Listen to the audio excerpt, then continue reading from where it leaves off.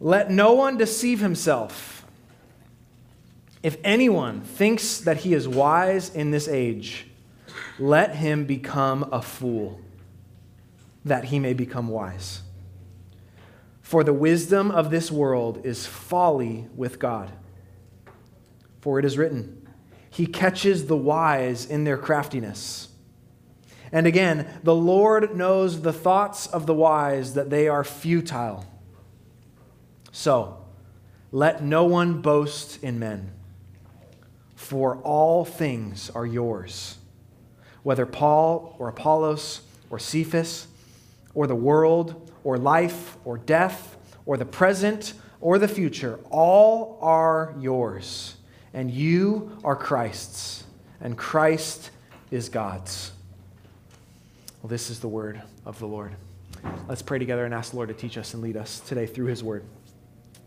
Heavenly Father, thank you for the testimony from our children this morning of your goodness. God, that you are the fount of every blessing. That there is no other fount that we can run to that we will find the blessings that we find in you.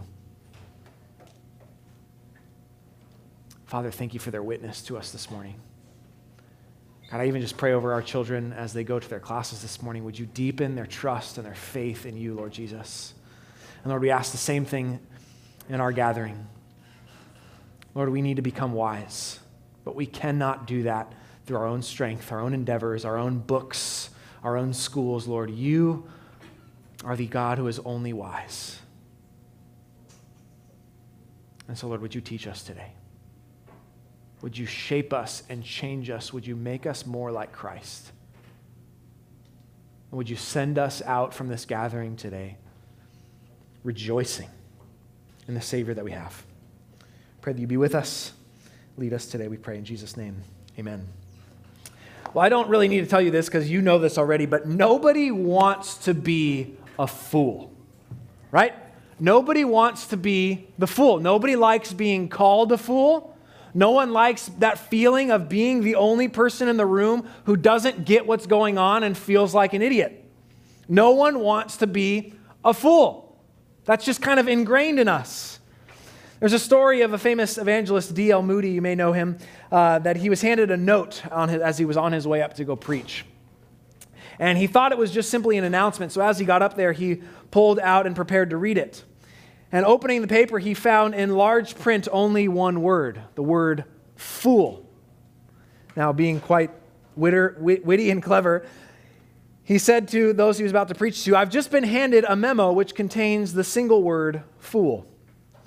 He said, this is most unusual. I've often heard of those who've written letters and forgotten to sign their names, but this is the first time I've ever heard of anyone who signed his name and then forgot to write the letter. Clever. He then promptly changed his whole sermon to address the text of Psalm 14, which says, the fool says in his heart, there is no God. Very clever. I want you to know this morning, if you hand me a note with a single word on it, I will not change my sermon just for you. And please don't call me a fool. But no one likes that, right?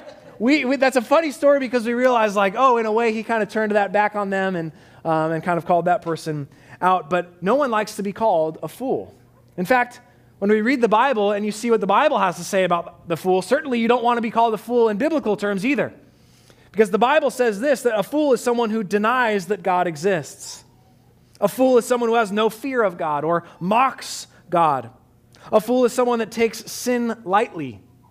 A fool is someone that lies and is quick to anger and loves money and takes advantage of others and wastes their time, among many, many other things. And in the book of 1 Corinthians, Paul has been telling us that the unbelieving person, the non-Christian, calls the gospel folly. The message of salvation in Christ and Christ alone, Paul says, the unbelieving world calls that message folly. And in tandem with that, calls the Christian, the one who believes in it, a fool. Therefore, we have a problem. We have this tension. Because on one hand, the world calls Christians fools, but then on the other hand, the Bible says that those who deny the Lord are also fools. So we have this tension where everyone's going to be called a fool. But the question is, by whom? Who will be the one that calls you foolish? Will it be the Word of God and God himself, or will it be the world? Well, Paul's argument in the first 3 chapters, he's been talking a lot about wisdom and foolishness, saying that the gospel is foolishness to the world. But the gospel, from God's perspective, is the wisdom and the power of God.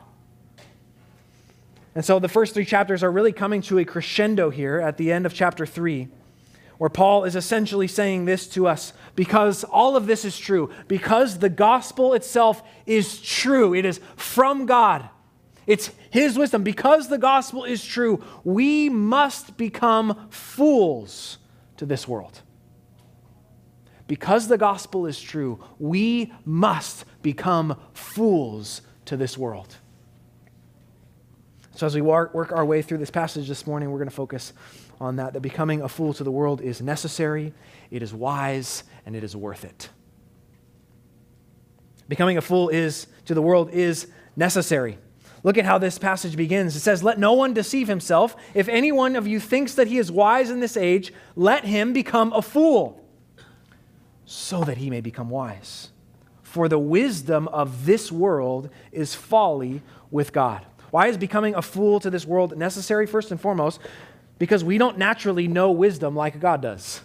We think we do. We think we're really smart and really wise. But we don't know wisdom like God does. Paul has been telling us regularly throughout this letter how the unbelieving world views God's wisdom as foolishness. But now what he's going to do here is he wants to tell us how God views things. He says, here's how the unbelieving world views the gospel, but now I want to tell you how God views everything. And guess what? It's different. The way God views things is different than the way we do. All right, I'll take obvious things for 300, please. God views things differently than we do. He says what the world says is wise, God says that same thing is folly.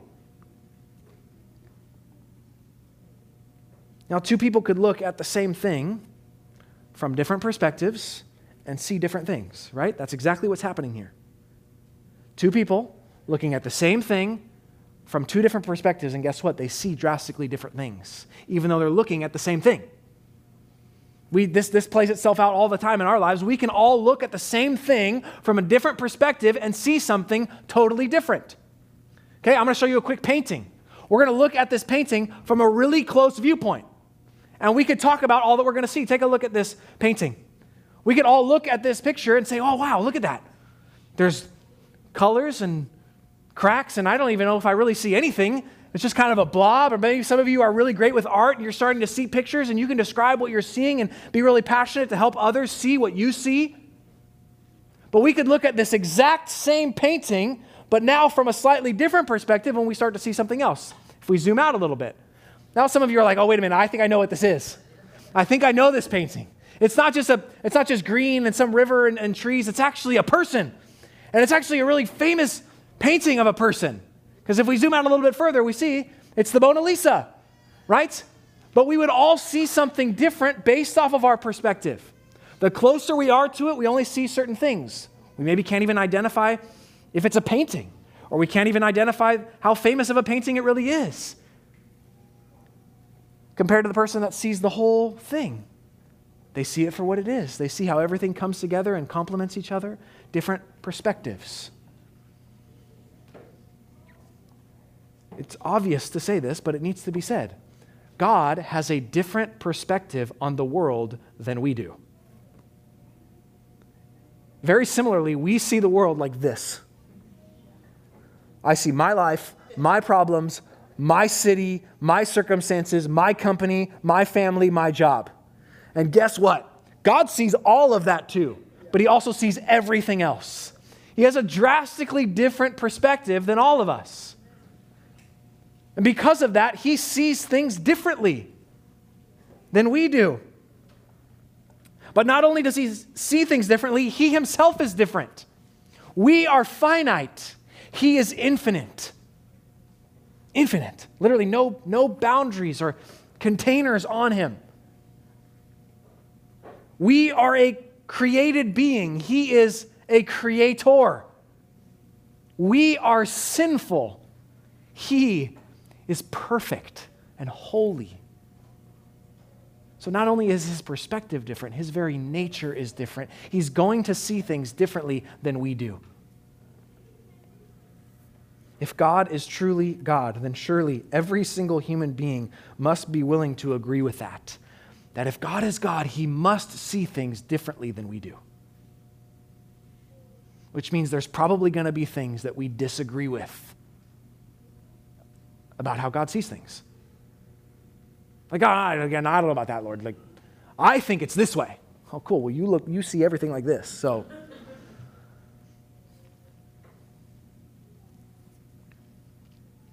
but even as we read the scriptures, we see when it comes to wisdom, God does things differently. Right? Everything almost becomes flipped in God's perspective. We see that suffering is actually glory. We see that death actually brings life. That surrender can actually be freedom. That wisdom is folly and folly is wisdom. That weakness is power and leaders are servants.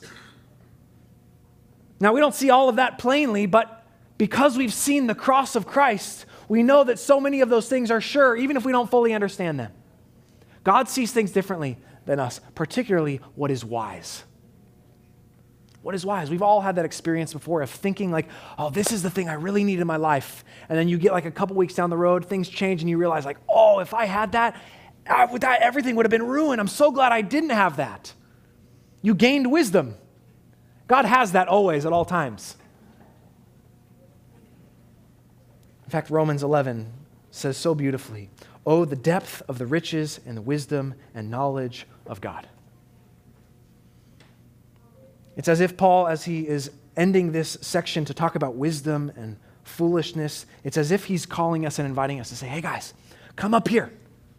Come get some perspective. Come see like God sees. Step away from the painting.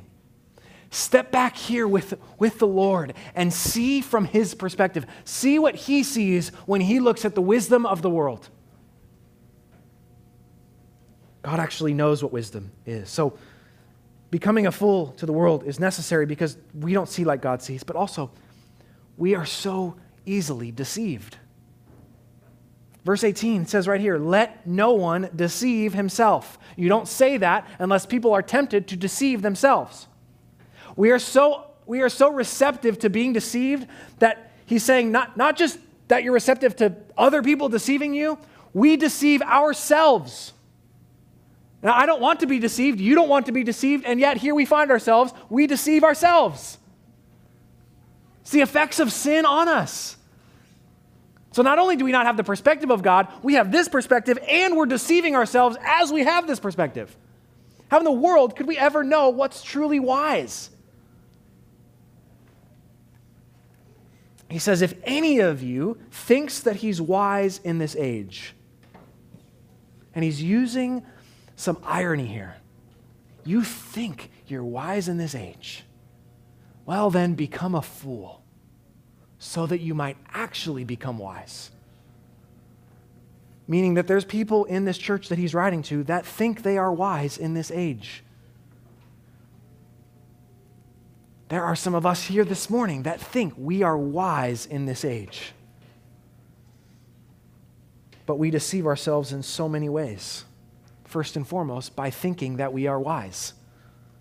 Thinking we got all of these strategies and techniques and plans and keys to success and technology that gives us access to anything we could ever want. We think we are wise. And we're deceiving ourselves. We think that we can inform God. Say, well, God, no, this is how you should do things. Which is exactly what the Corinthians were doing in this church with their spiritual leaders. They were essentially thinking we can inform God on whom he can use to spiritually lead us. They were deceiving themselves. We deceive ourselves into thinking that we're somebody, to thinking that we're so important, that what matters most is us. We deceive ourselves into thinking that this is what matters. My career, having praise, having things, being happy. I'm doing good. We are so easily deceived. In fact, if it's not for God intervening, we will never, ever know what wisdom is. But thankfully, the Lord has revealed wisdom to us. He has not left us alone. But we will never be wise apart from the Word of God. You cannot be wise apart from the Word of God. Psalm 19 says this, "The testimony of the Lord is trustworthy, making wise the simple." The testimony of the Lord is trustworthy, making wise the simple. Or 2 Timothy chapter 3, in talking about the Scriptures, it says, "They are able to make you wise for salvation through faith in Christ Jesus." The Scriptures, no matter your education, no matter your background, no matter how smart you are, the Scriptures are able to make wise the simple, but for a specific purpose, because wisdom is a means to something good. If we just pursue wisdom for wisdom's sake, we miss the point of wisdom. And in fact, it won't be wisdom, because wisdom is a means to a good outcome, namely salvation through faith in Christ Jesus.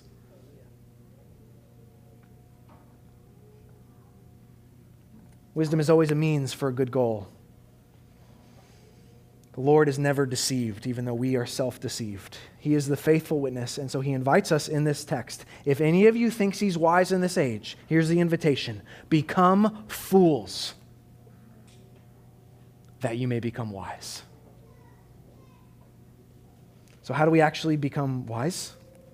By becoming a fool for Christ. Becoming a fool to the world is actually wise, is what God is saying. In verse 20, he tells us why, in 19 and 20. Look at 20 with me. It says, it's quoting the Scriptures. This is quoting Psalm 94. It says, "The Lord knows the thoughts of the wise, that they are futile." Worldly wisdom is futile. The word futile means this: unproductive. It doesn't do anything. Nothing comes from it. It is without profit, without purpose. It's meaningless. So those that spend their lives pursuing the wisdom of the world are doing something, but actually doing nothing at the same time. They're unproductive. It would be like, I was thinking about this, I ran a fitness race a couple months ago, and there's the actual race course, and then there's the warm-up area. The warm-up area has all the same equipment that you'd find in the race. A sled push, weights, skiing machines, all of the things that you would find in the race, a treadmill to warm up. But if somebody went to the race and only spent all of their time in the warm-up area and then left saying, "Look at what I did. Look at what I accomplished," everyone who actually ran the race would look at the person and say, "You didn't do anything." They'd say, no, but I ran 5 miles and I did all these things. And you're like, but it didn't count for anything. It got you nothing. It's futile. It's purposeless. It's unproductive. It doesn't do anything. Which means that all of the striving for significance, all of the hours of trying to make a name for yourself, all the toiling for more money, all of the heartache searching for that one person that's finally going to complete you, all of the striving to be important and happy and satisfied and successful, the Bible says is meaningless, unproductive, pointless. And what he says here in verse 20, the Lord knows this. The Lord knows this. And one day, everyone will know this. But for many, it will be too late. Christians, we are not untouched by this temptation because we are easily deceived. We deceive ourselves into thinking, no, those are the things that matter. Those are the things I need to devote myself to. Don't deceive yourself into wasting your days in futile pursuits. But it's worse than that. It's not just futile. it leads to death. Look at what 19 says. The wisdom of the world is folly with God. For it is written, this is from Job 5, he catches the wise in their craftiness. He's using a hunting analogy. Now I'm looking around, I don't know that many of you in here are hunters. Some of you may surprise me, but I don't see a lot of hunters in the room that I know of, but this is a hunting analogy. It's this picture of a hunter being wiser than what it's hunting, but knowing that what he's hunting is crafty, is sneaky, has a few tricks up their sleeve, is pretty self-confident.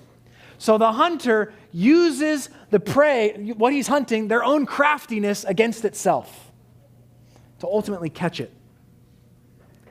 And what Paul's doing in bringing this up is he's saying, your worldly wisdom will kill you. But the whole time, you'll think you're being wise. You'll think you're escaping. You'll think you're getting ahead, but actually, it's leading you to your death. Proverbs 14 agrees. There is a way that seems right to a man, but its end is the way of death. Church, that could be a banner for our world at all times. There is a way that seems wise to a man, but in the end, everybody dies. It's really sobering. No matter how passionate you are that it is the right way, the Bible says there is a way that seems right to man, but in the end, it's death.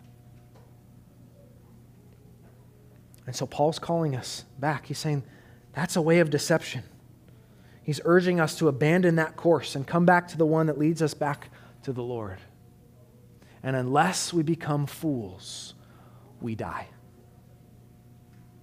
Unless we become fools, we die. Look at what Proverbs 8 says.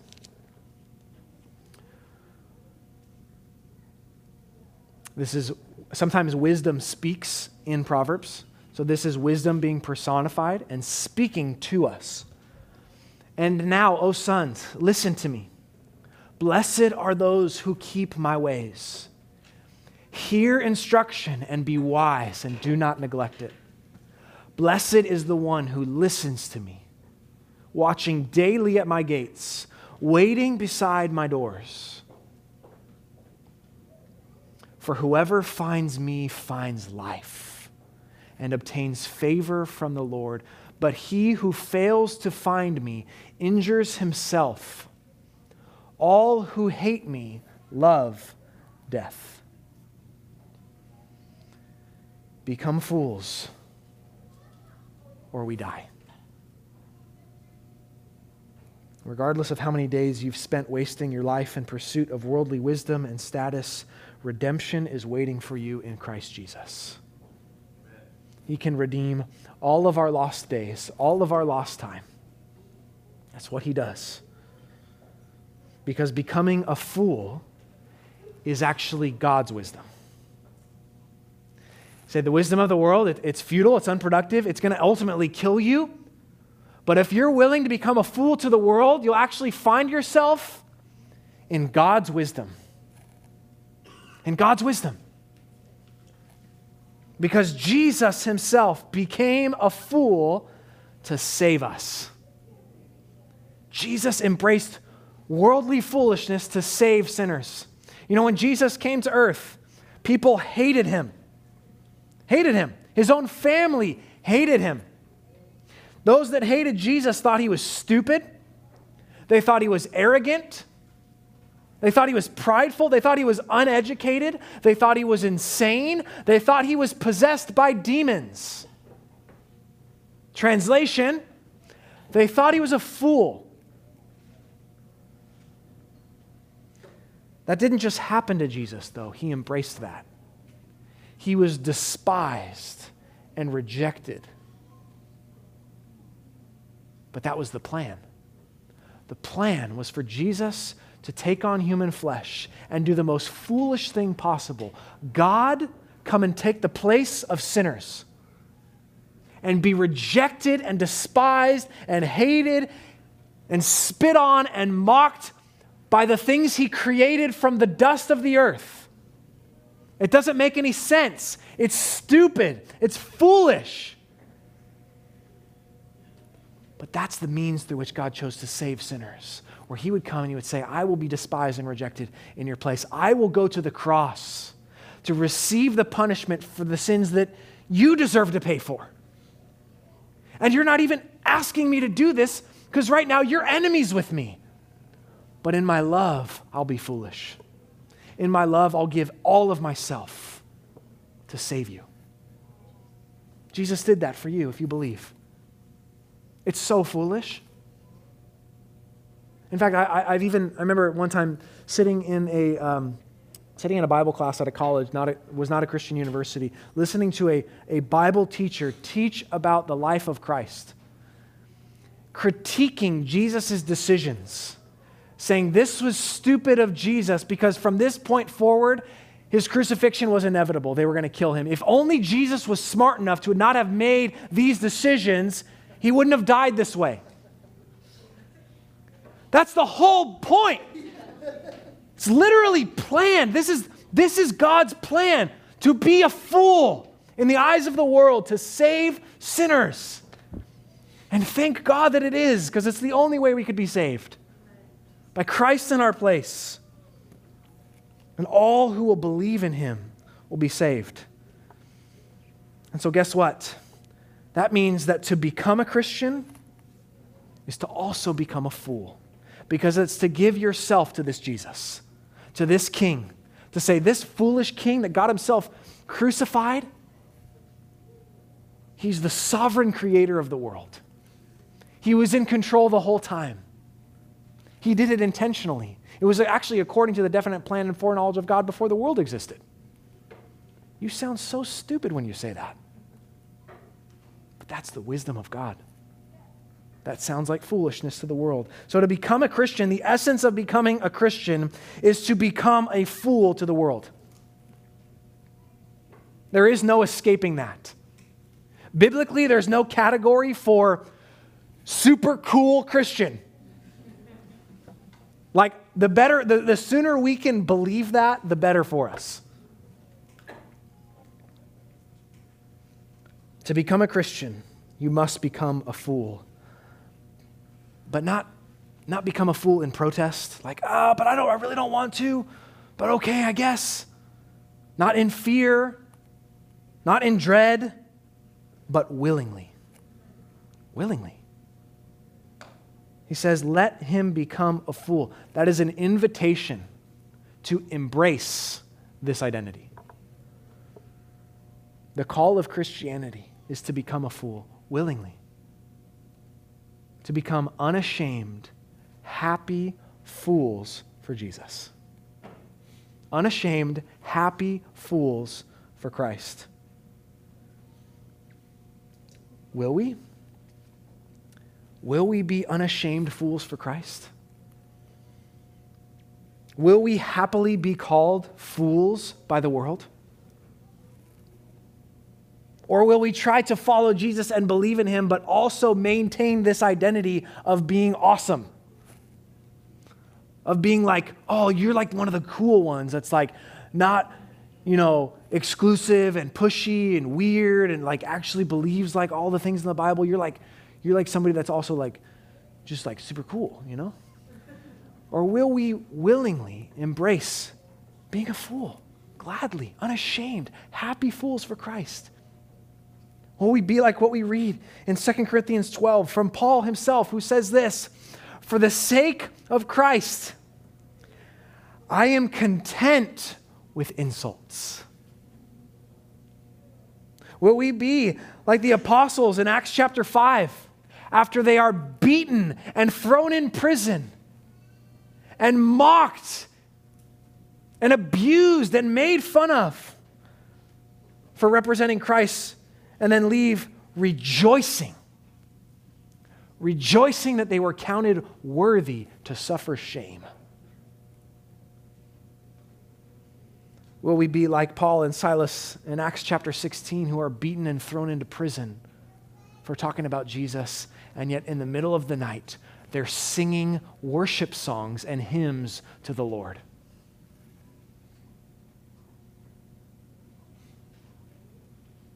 Or like we see in Jesus, our Lord who was burdened.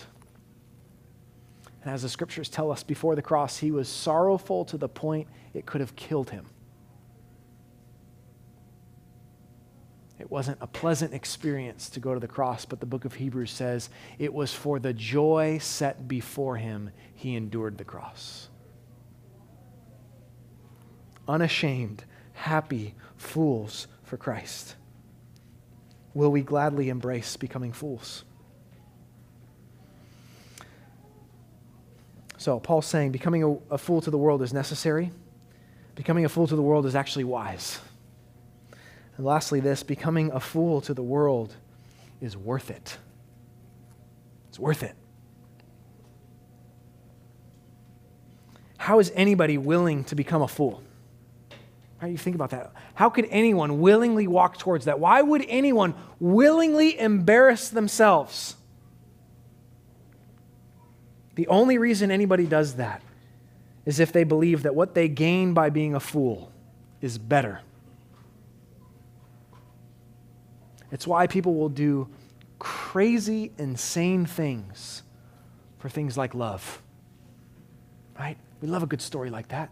Somebody that's willing to look like a fool because they love that person so much. They don't care what anybody thinks. They'll look insane to everyone because they know what they're getting in the one they love. Or maybe a more common experience for most of us. It's why most of us are willing to do things that are crazy for money.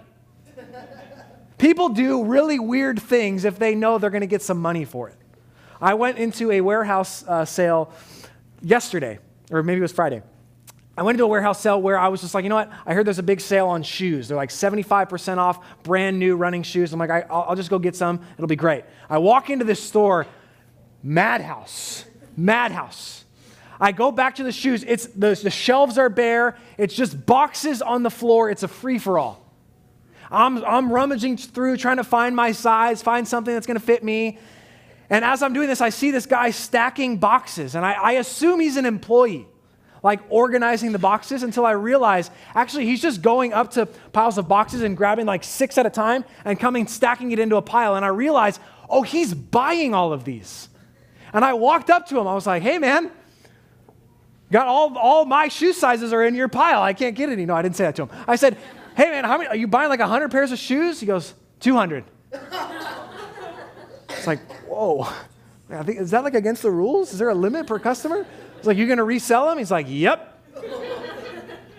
So here's a guy who comes into a store and looks so dumb in the store, packing up 200 boxes of shoes. But in his brain, he just hears cha-ching, cha-ching, cha-ching. I'm buying this thing for 20, but selling it for 80. Times 200. That's a lot. I did not prepare myself for any math up here, so I don't know how much that's going to be. But he was willing to look really stupid and really foolish to the whole store because he knew he was going to make some money. Becoming a fool for Jesus is so worth it.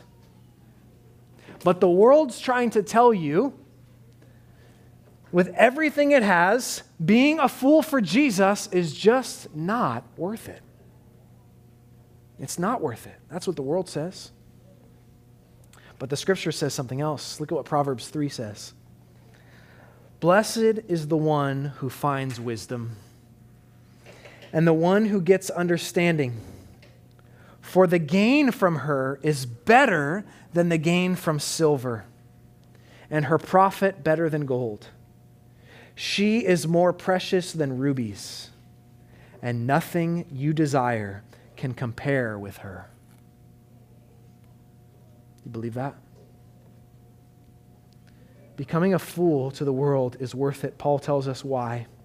In verse 21, he says, let no one boast in men, for all things are yours.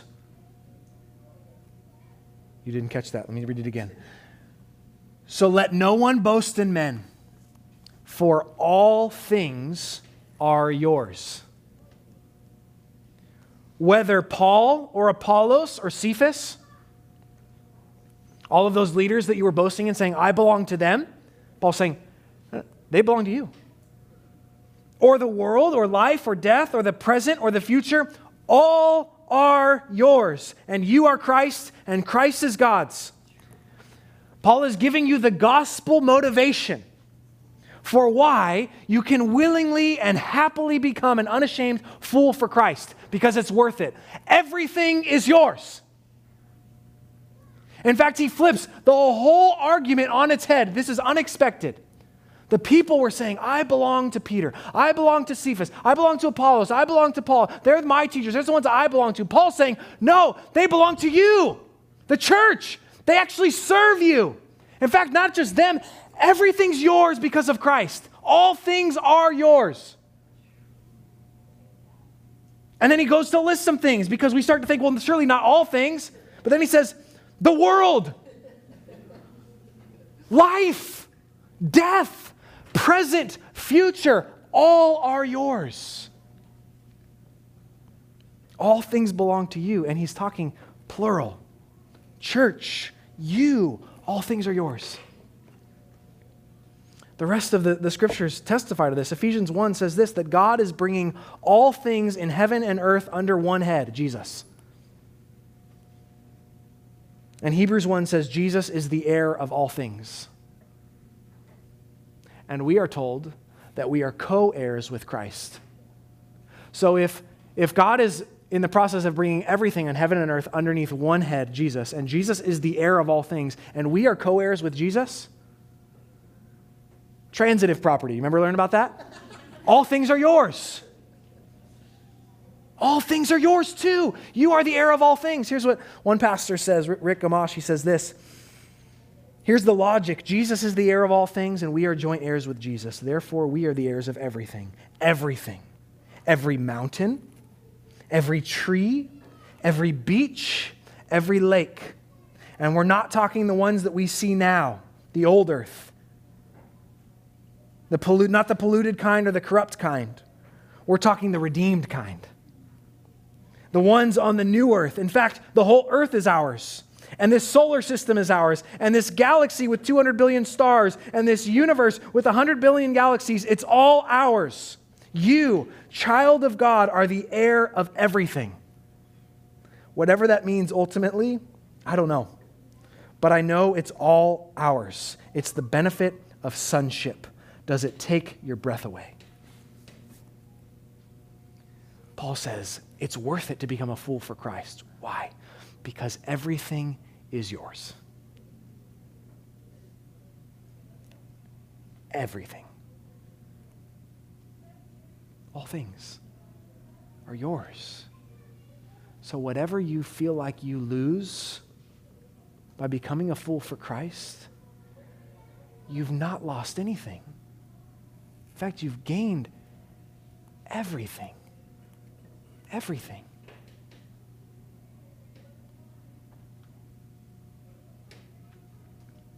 Not only does it mean that all things belong to you, it also means that all things are for you. They're for your good. Everything in existence, both now and forever, are working for the benefit of the church. All things. Everything is working for the benefit of God's people. Romans 8 tells us that. That God works all things out for the good of those who love him and are called according to his purpose. All things. All things.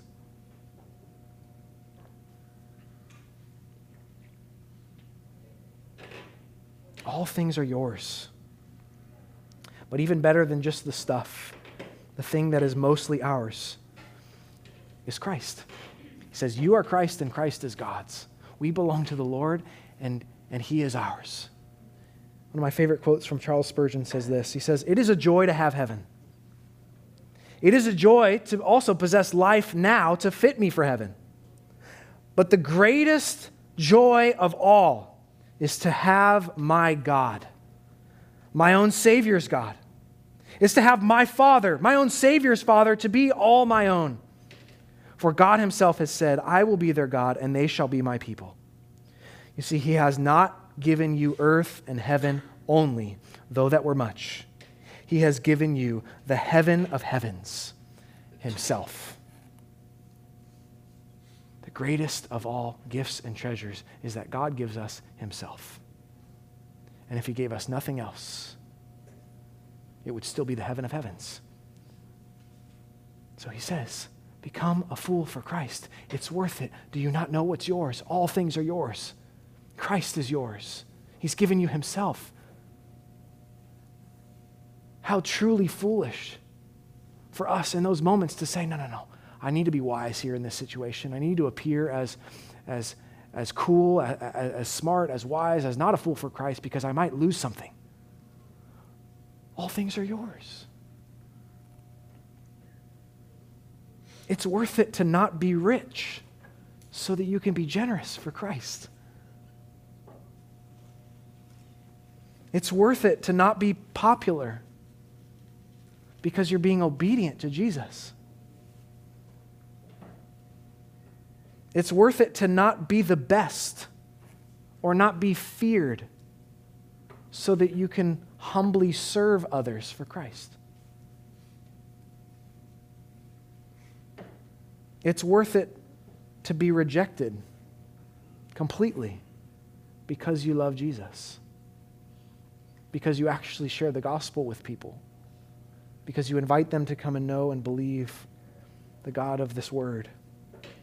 It's worth it, ultimately, to suffer, to lose, and to die because you follow Christ, because all things are yours. All things are yours. Proverbs 24 says this, "My son, eat honey, for it is good, and the drippings of the honeycomb are sweet to your taste."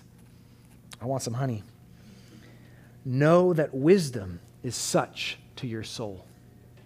If you find it, there will be a future, and your hope will not be cut off." He's saying, church, come and find wisdom. Come and find Christ. And in Christ are hidden all the treasures and wisdom of God. And it will be like honey dripping to your soul. It will be sweet. Well, as we close this morning, I want to just put our attention to see what God sees right now. Come and see what the Lord sees, because as we do, it puts everything into perspective. And Revelation chapter 5 gives us a picture of what's happening right now in the heavens. We need to have our eyes fixed on eternity in order to understand what's happening here. Revelation 5. Just listen to this.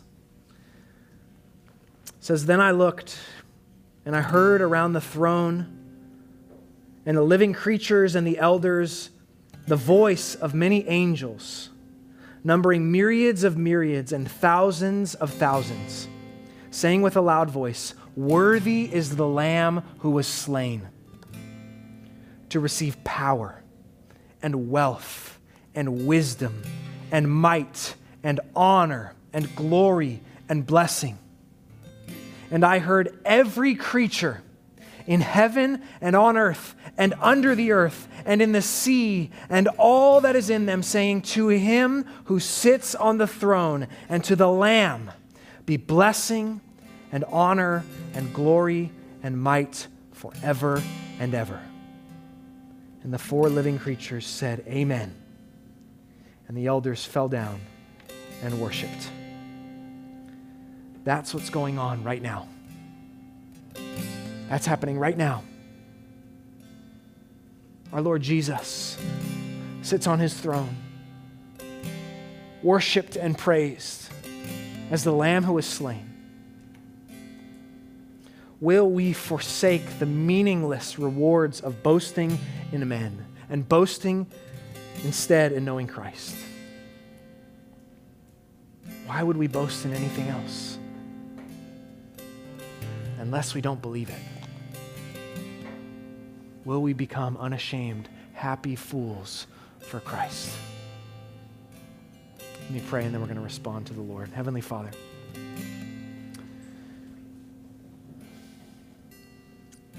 we are so easily deceived. But we thank you that in your mercy you have opened our eyes that we might see you, that we might see Jesus, in whom is hidden all of the treasures of wisdom and knowledge.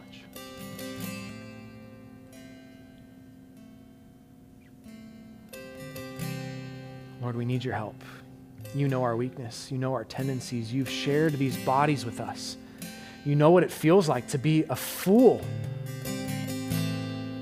You know what it's like to actually walk in the wisdom of God and what that brings here on earth. That is no surprise to you. You felt that, Lord, so you know what we feel. You know what we experience. We need your help. Mostly, Lord, we need your help to believe. To believe that this is worth it. To believe that all things are ours. To believe that you are who you say you are. That what we read in Revelation 5 is actually true and is happening. Lord, would you help us happily embrace being fools for Christ?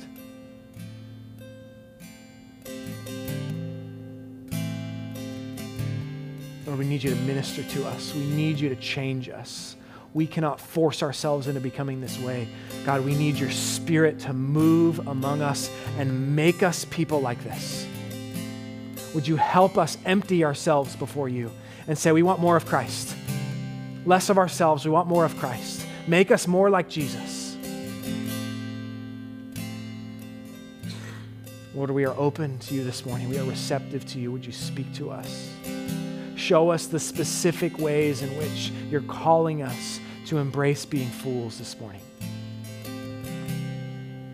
Thank you that you're a God we can trust. Thank you that you have our good in mind at all times. I pray this in Jesus' name.